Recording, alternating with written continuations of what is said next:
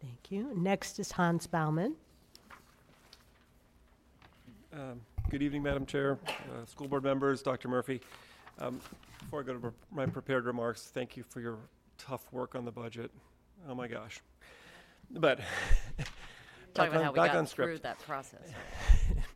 As you know, the BLPC has been meeting since last fall to explore how to best locate a new elementary school at the Reed site in Westover.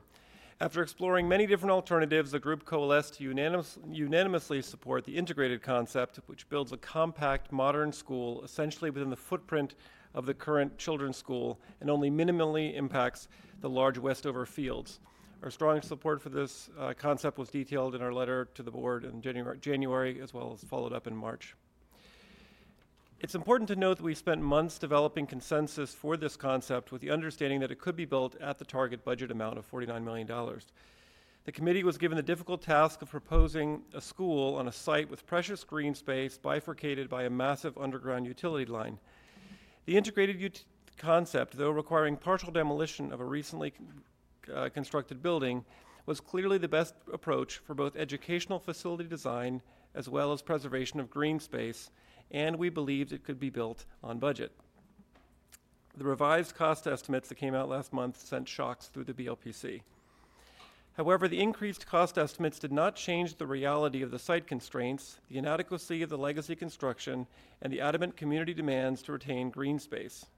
Neither the BLPC nor the PFRC were able to support any other concept design as an appropriate investment for Arlington.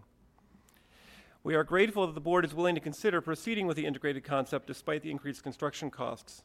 We appreciate the sacrifices that are required to allow the integrated concept, especially given all the competing capital projects countywide.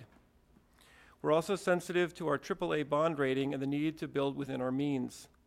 The BLPC will do our part to compromise on future design considerations as we move into the schematic phase.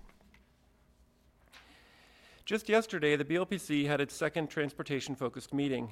Traffic and parking are major issues at Reed, as they are at so many schools across the county. We heard preliminary findings from APS's transportation consultants. I am pleased to report that the committee supported the initial findings and recommendations, which did not include any structured or underground parking, did not include new curb cuts onto a VDOT arterial, or the acquisition of neighboring properties.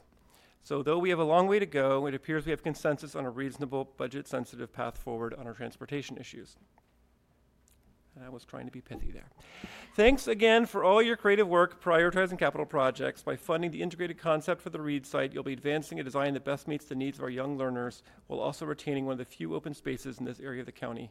We truly appreciate all the time and attention you've given to this matter, and especially to our board liaison, Ms. O'Grady, and for the diligent work on the part of staff, on the part of John Chadwick and his team. Thanks so much, and we look forward to making budget-conscious decisions in the schematic phase.